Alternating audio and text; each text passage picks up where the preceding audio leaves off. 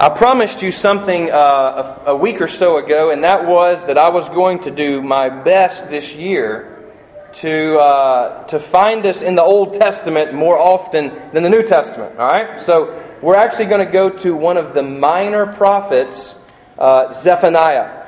So if you would, turn in your Bible to Zephaniah. In other words, it might be easiest for some of you to go to Matthew and start flipping back to the left. And so if you get to Zechariah, which is very close to Zephaniah, you just want to keep going left one more book and then you'll be at Zephaniah. So if we'll look here in chapter 3 of Zephaniah, I want to turn our attention toward what he says at the very end of his book. Now, if you will bear with me just for a moment, I want to set up the context of his ministry. Now, he's a minor prophet simply because he just wrote less. That's all it means to be a minor prophet. The major prophets just means they wrote more. So, for instance, Isaiah, he's a major prophet. Jeremiah, Ezekiel, these guys are major because they write more. It's not that they're more important, they're just lengthier. All right? So, today in the sermon you can say, okay, he was a major prophet or he was a minor prophet today, right? Minor prophets write less, but no less important content. All right? Now, in Zephaniah's time, he lived somewhere between he prophesied somewhere between 630 and 600 BC. Okay? Now, this is going to be right before the Babylonians come in with Nebuchadnezzar and destroy Jerusalem. Exile the people out of the land. Actually, he's only about 10 or 15 years off from the first deportation of the Babylonians. So they actually came in, it'd be like somebody coming into America and deporting you to Iraq or wherever, Russia.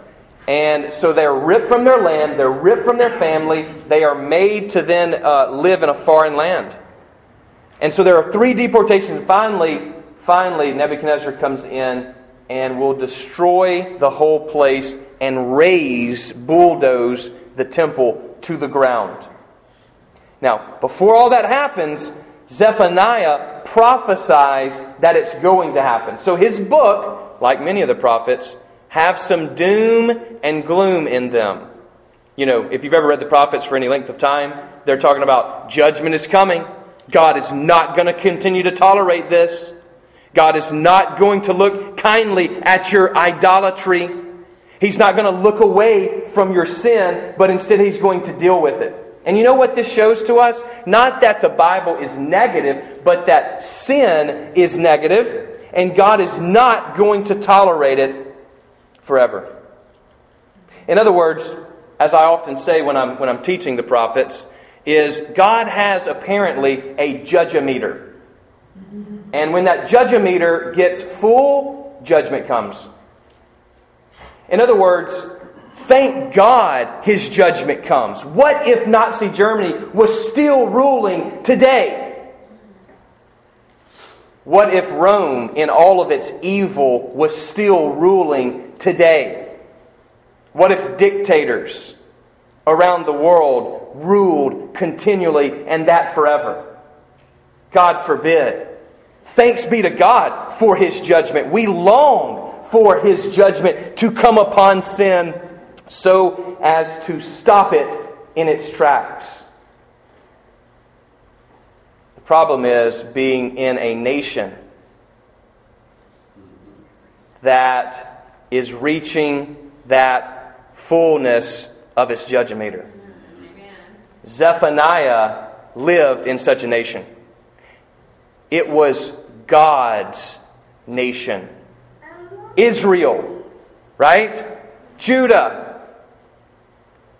And yet God said, I'm going to destroy you. I'm going to end your time in my land. I gave you this land. You judged the peoples of this land in Joshua. Remember that? They came in and judged the peoples that were living there.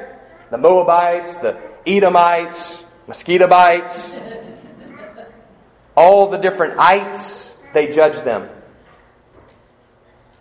God uses them to judge them. Now He's going to use a pagan idolatrous king to come in and judge his own people. And people just simply do not believe that's going to happen. They say, surely God will not get rid of the temple. That's His own house. That'd be stupid to blow up your own house. How are we going to be His voice in the world if He gets rid of us? He'll never get rid of us. We'll continue in our sin. Sound familiar? God will never do away with the American church. He'll never bring persecution upon the American church because we've done so much good. When the judge-o-meter runs out, judgment comes no matter who you are. No matter if you're the elect of God or not. Judgment is coming. It will not last forever. He will not put up with sinful, evil behavior forever. Now again, He's very gracious. They've been in the land for hundreds of years. The people before them, hundreds of years. But Zephaniah prophesies in chapter 1 and in 2 that judgment is coming and there's nothing you can do about it. At this point in the story, around 600, there's nothing that can be done. Even with repentance at this point, He's coming in. He's coming in. In other words, you must go through the fire at this point in order to be saved. In order for Him to save Israel, He's going to have to destroy Israel and judge them. Rip them from the land and cause a crisis in order for them to be free from their idolatry. And you know what the good news is before we actually read our passage? The good news is once He did this exile and they were gone for 70 years and then returned back to the land, they never again worshipped another idol. Even to this day, they don't worship idols. They never have been tempted in that area again. He actually purged them and cleansed them, but it took fire. It took crisis. Notice His words as we get to the end of the book. We're going to pick up in verse 14 of chapter 3. Notice what's said. Now, I just painted a very gloomy picture. Notice what's said here.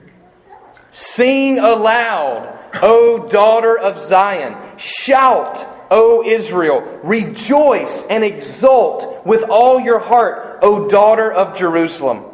The Lord has taken away the judgments against you. He has cleared away your enemies. The King of Israel, the Lord, is in your midst.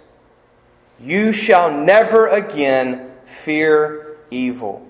On that day it shall be said to Jerusalem, Fear not, O Zion, let not your hands grow weak. The Lord your God is in your midst, a mighty one who will save. He will rejoice over you with gladness. He will quiet you by His love. He will exult over you with loud singing. I will gather those of you who mourn for the festival, so that you will no longer suffer reproach. Behold, at that time I will deal with all your oppressors, and I will save the lame and gather the outcasts, and I will change their shame into praise and renown in all the earth. And at that time I will bring you in, at the time when I gather you together, for I will make you renowned and praised among all the peoples of the earth, when I restore your fortunes before your eyes, says the Lord. Let us pray. Lord, we thank you for your word. It is powerful, it is living, and it must be applied to our hearts today. And we pray that you would do that this morning in your most holy name. Amen. What makes you happy? This is what we've been talking about. What really makes you happy? This is what I've been talking to the kids about.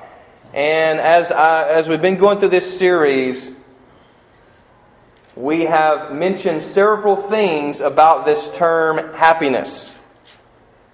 We've shown that really our term for happy, our definition, our modern definition, is not enough to really do justice to what we should mean when we speak about happiness. Happiness is not just happen chance.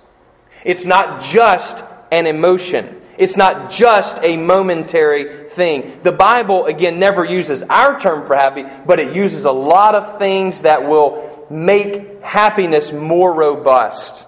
And that is things like we've talked about, blessedness. Remember that objective state that nobody can mess with? Something that God has done for you that no one can take away? Such as values and goals, core things to our heart. When we are living for those things, it makes us happy. When we reach those intrinsic goals, it makes us happy.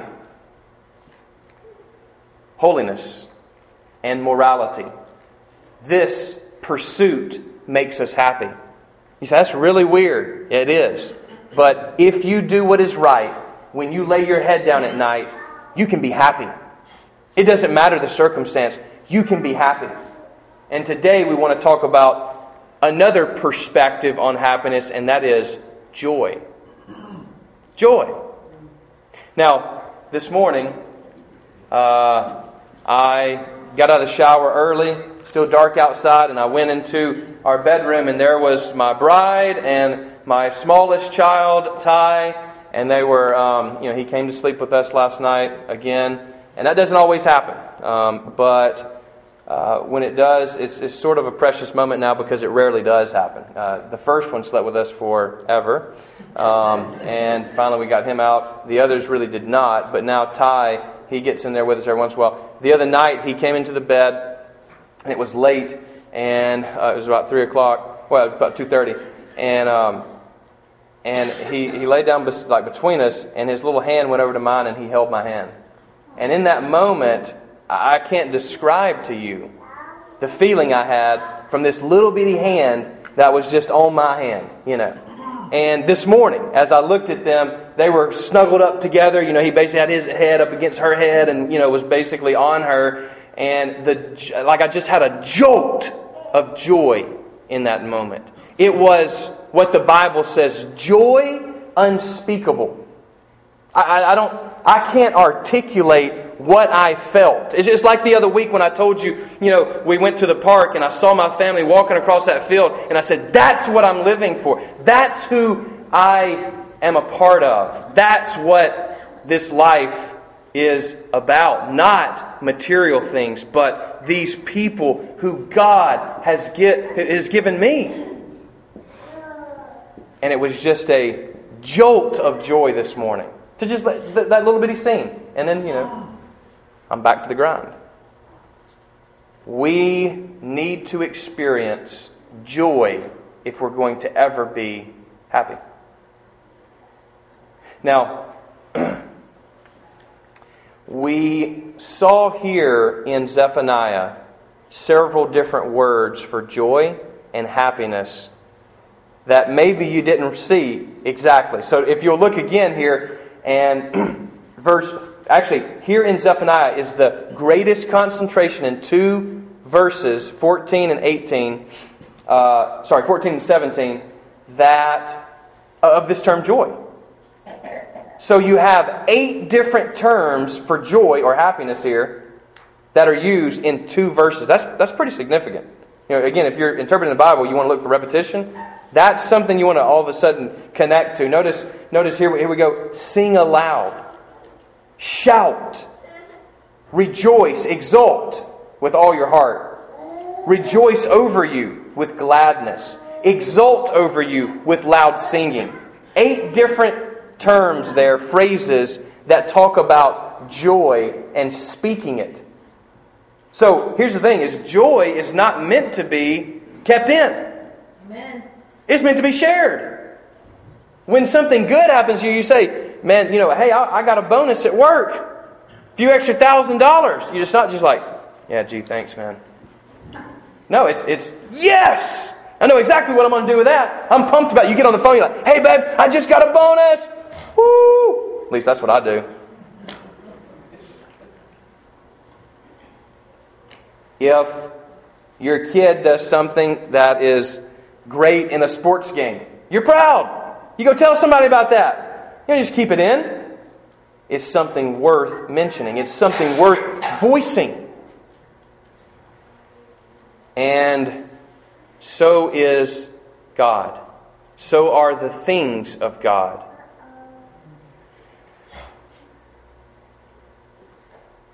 You know, it's not material possessions that really bring joy. They can bring some temporary happiness.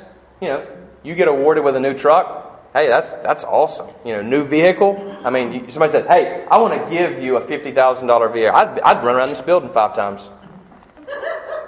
You say, I'd like to see that when they give me a vehicle. You know, and you'll see it. But that's not going to happen for me. But if somebody said, hey, I'm going to give you a vehicle, you get really excited about this, right? But you know what? 10 years down the road, 15 years down the road, you think you're still going to run around the building driving that thing? No. Especially if you drive as much as I do. That car will be worn completely out. No one's going to, when you get something new, you wear new shirts, you feel like everybody's looking at you. 10 years down the road, not everybody's looking at that shirt. They actually weren't looking in the first place, but they're surely not looking now. Things wear out quickly, don't they? Material things, houses wear out. Bank accounts wear out. Investments wear out. Job titles wear out. Prestige wears out. People retire. It cannot be kept up. It is not eternal. But you know what? There are some things in life that are eternal. There are some things in life that never get old. And I want to mention these. Really just 2. God and people. And the story of God and the story of people. You see, if we could see our lives as God sees our life, our stories here at Harvest Point are intersecting with each other. We've not always known each other. Some of us are new. Some of us have been here for a while. And our stories are all interconnected. So is God in that story. He's the one who is writing the overall story. And it's a beautiful thing if we could step back to see it. And sometimes we forget this and we start trying to write our own story. We start trying to write our own thing. And it's garbage. It won't last. There's no joy there. You know, it's fascinating that the Hebrew word for presence. And did you notice how there was something else that was pretty here, which was the Lord in our midst? Did you catch that? The Lord was in their midst. I mean, here's a prophet who has primarily told us in 2 chapters a lot of doom and gloom. Sort of like Jeremiah again. You read his book, he's always just, here comes the bad. He was known as the one who brings bad news. His name was a household name of, here comes the prophet, here's Mr. Bad News. But he says, look, it's like a fire in my body. I cannot help but speak what is true. Here's Zephaniah. He's spoken what is true. He's spoken the doom and gloom. Now he says, you know what? It's time to rejoice. It's time to shout. None of this stuff has even happened yet. That's living by faith. That's living by faith. I know you've shouted before when something that you wanted to see happen came about.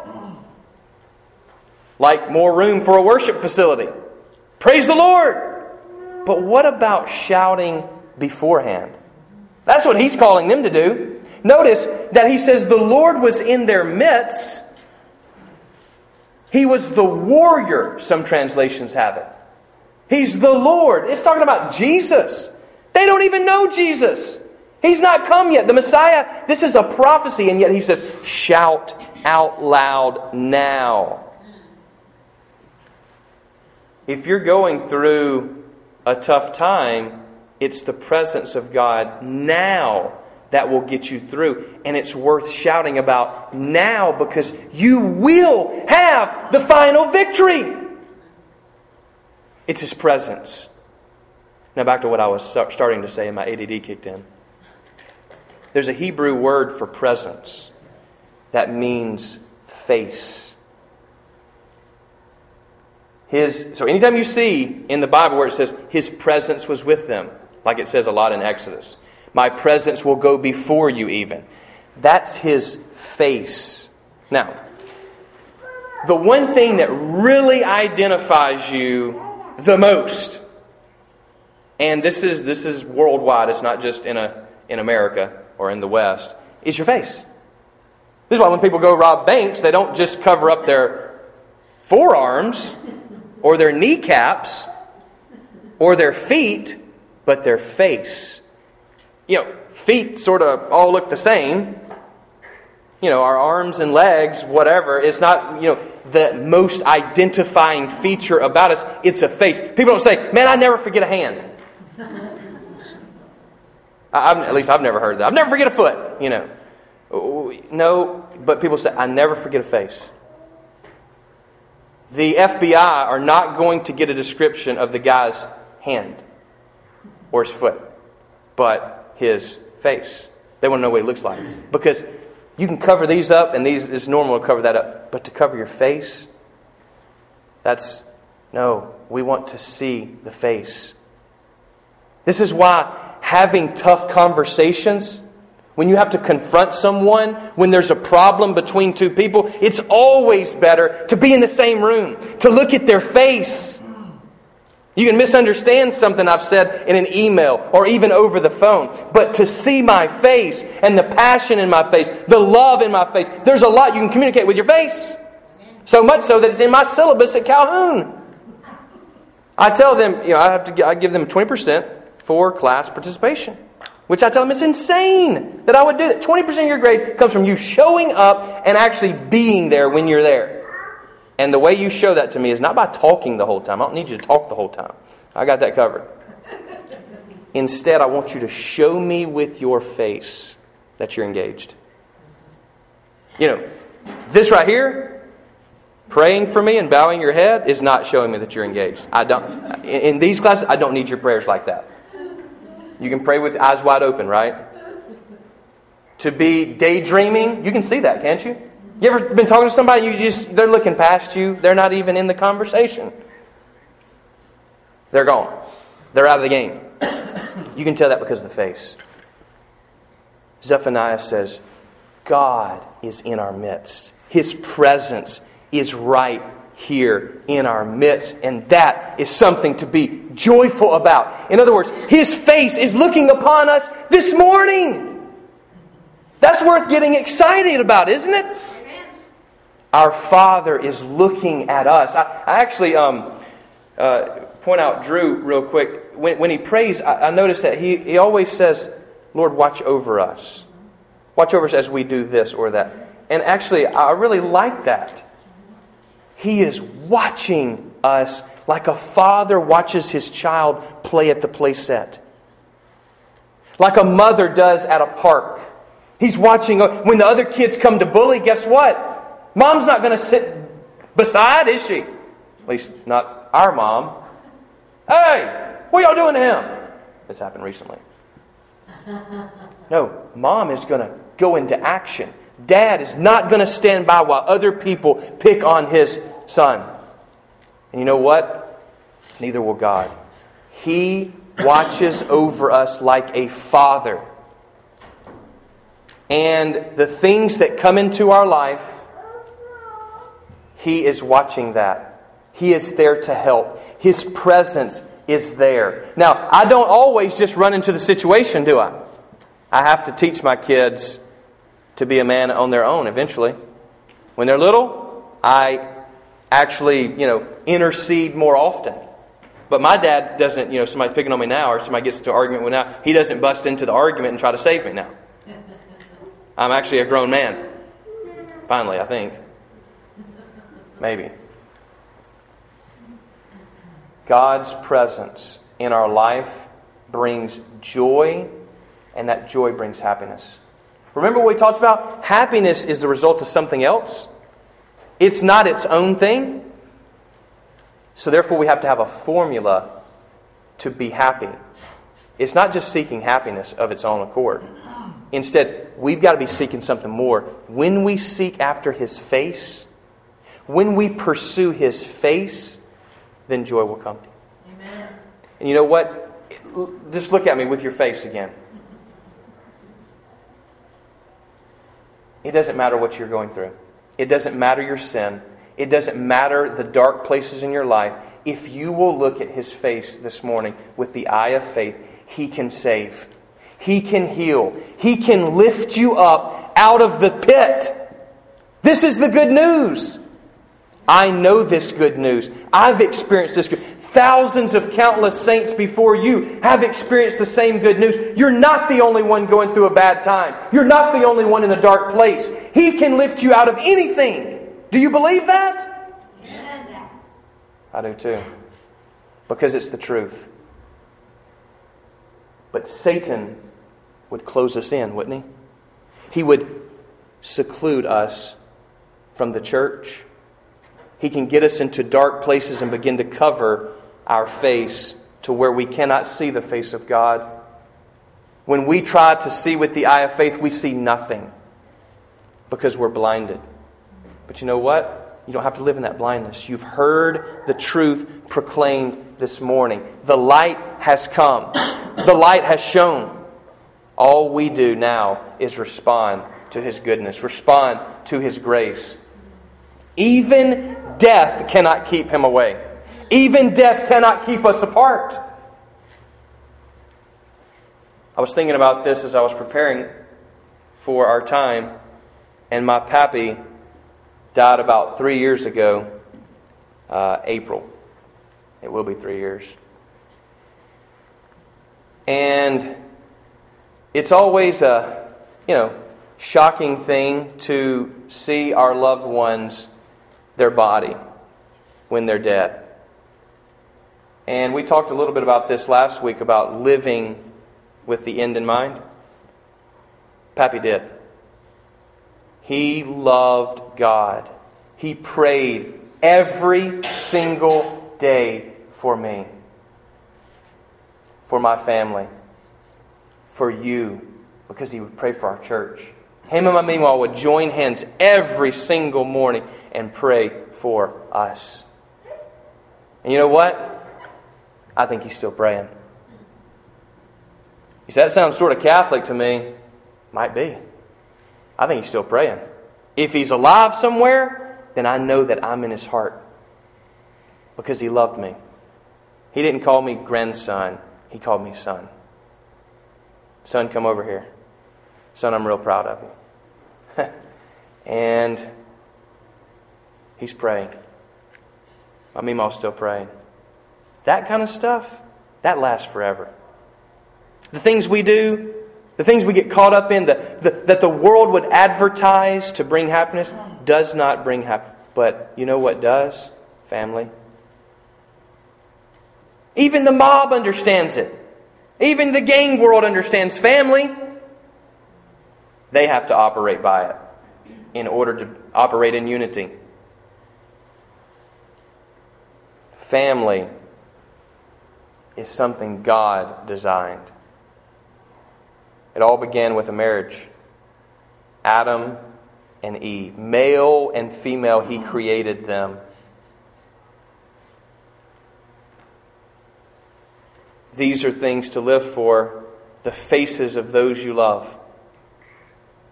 You know what? Pappy lived for love. Now he's in love. He's in love himself. Jesus. You say, does that make you sad? I thought I saw you tear up. It makes me sad that I can't enjoy His presence now like I could then. But you know what? Papa's still with me. He just came to my mind. This wasn't in my notes. So He's in my heart.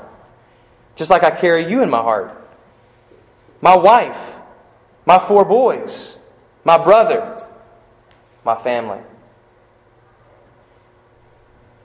When we live for ourselves, we don't have room for others. We don't make room for others. When we feel like our situation is worse than anybody else's or unredeemable or we are trapped and we cannot get out, we begin to then play our own pity party songs. We go deeper and darker as we turn into ourselves. This is not God's design. Amen. Reach out. Reach out. If you've ever looked at how people overcome addictions, it's not by themselves. It's always with the help of God and others. Others. Is this what you live for? If you don't, you'll never be happy. Again, I went through all 100 and something of those surveys I did, and not one of them said, I make myself happy. Happiness is not brought by yourself.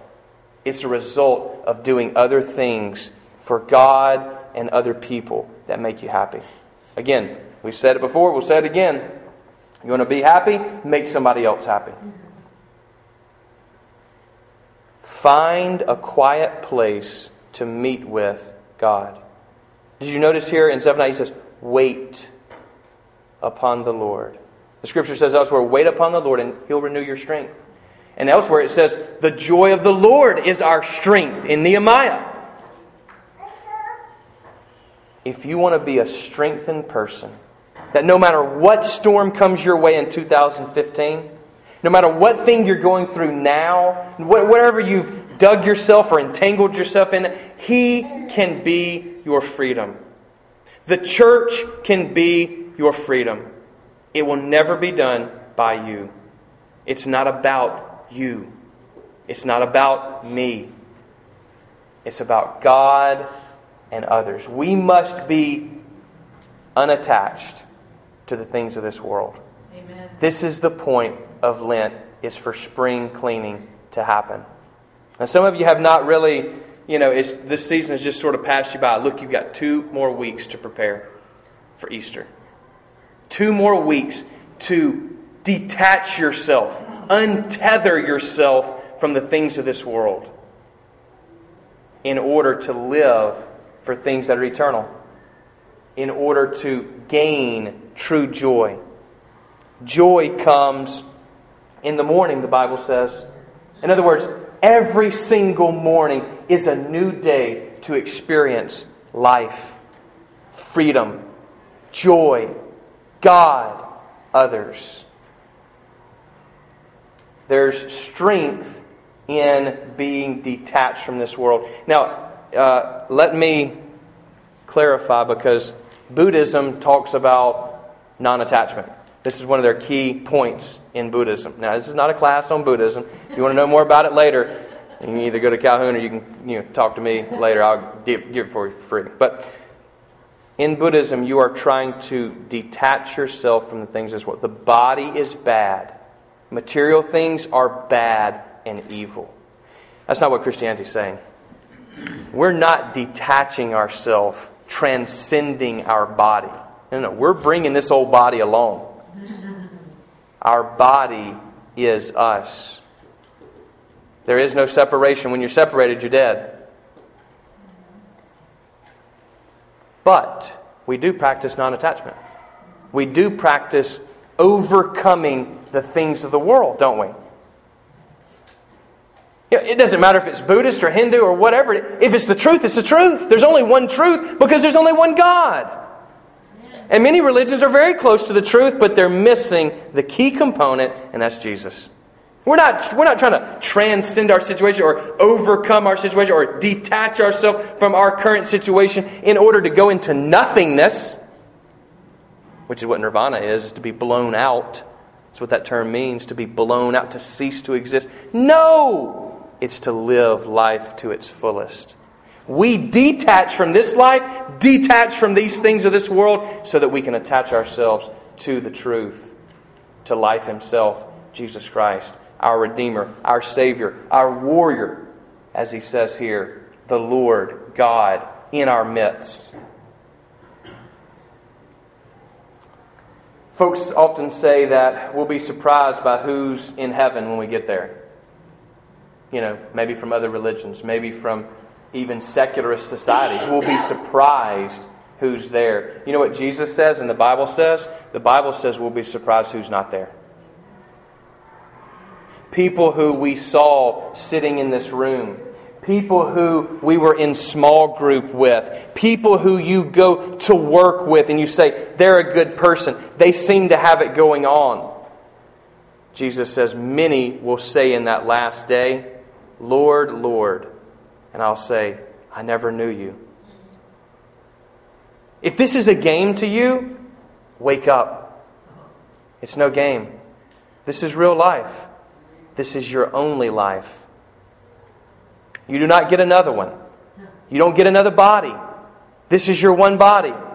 This is your one family. This is your one job. This is your one calling. This is your one mission. Are you going to continue to waste it? Are you going to continue to try to write your own story when He has a beautiful one written for you? We can rejoice. We don't have to be in doom and gloom.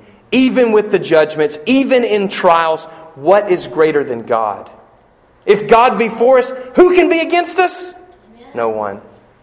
No thing. No situation. No sin. There's nothing that you've done that He cannot forgive.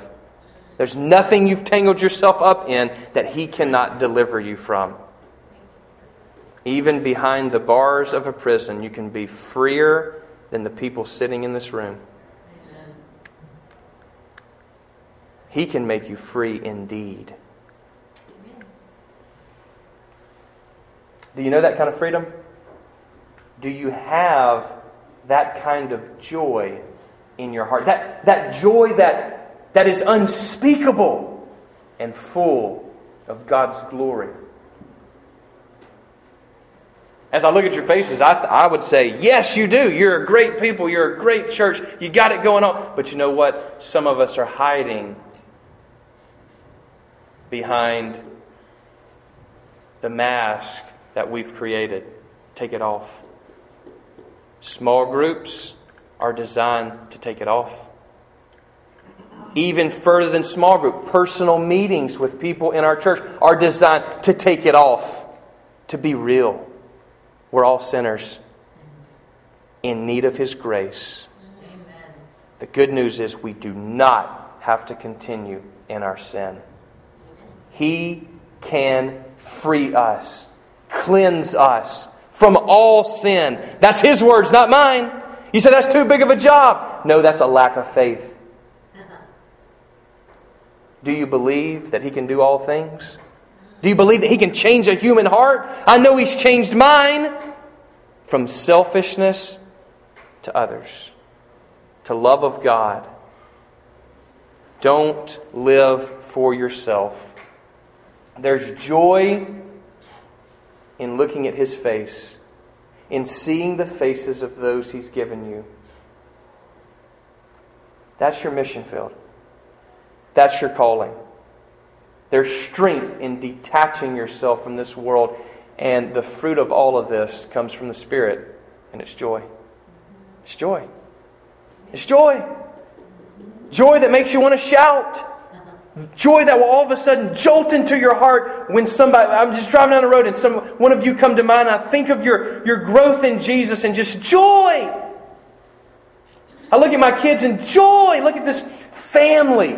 The unity we have in this church. Joy unspeakable. And yet we speak it. We shout it. We proclaim it. We believe it. We can be happy. But not without Jesus. Not without each other. There is no happiness apart from God and others. Are you ready to attach yourself to Jesus? Detach yourself from this world. You can do that this morning. Do not let this moment slip away. If God has spoken to you, we're going to give you a chance to respond to that now. Amen.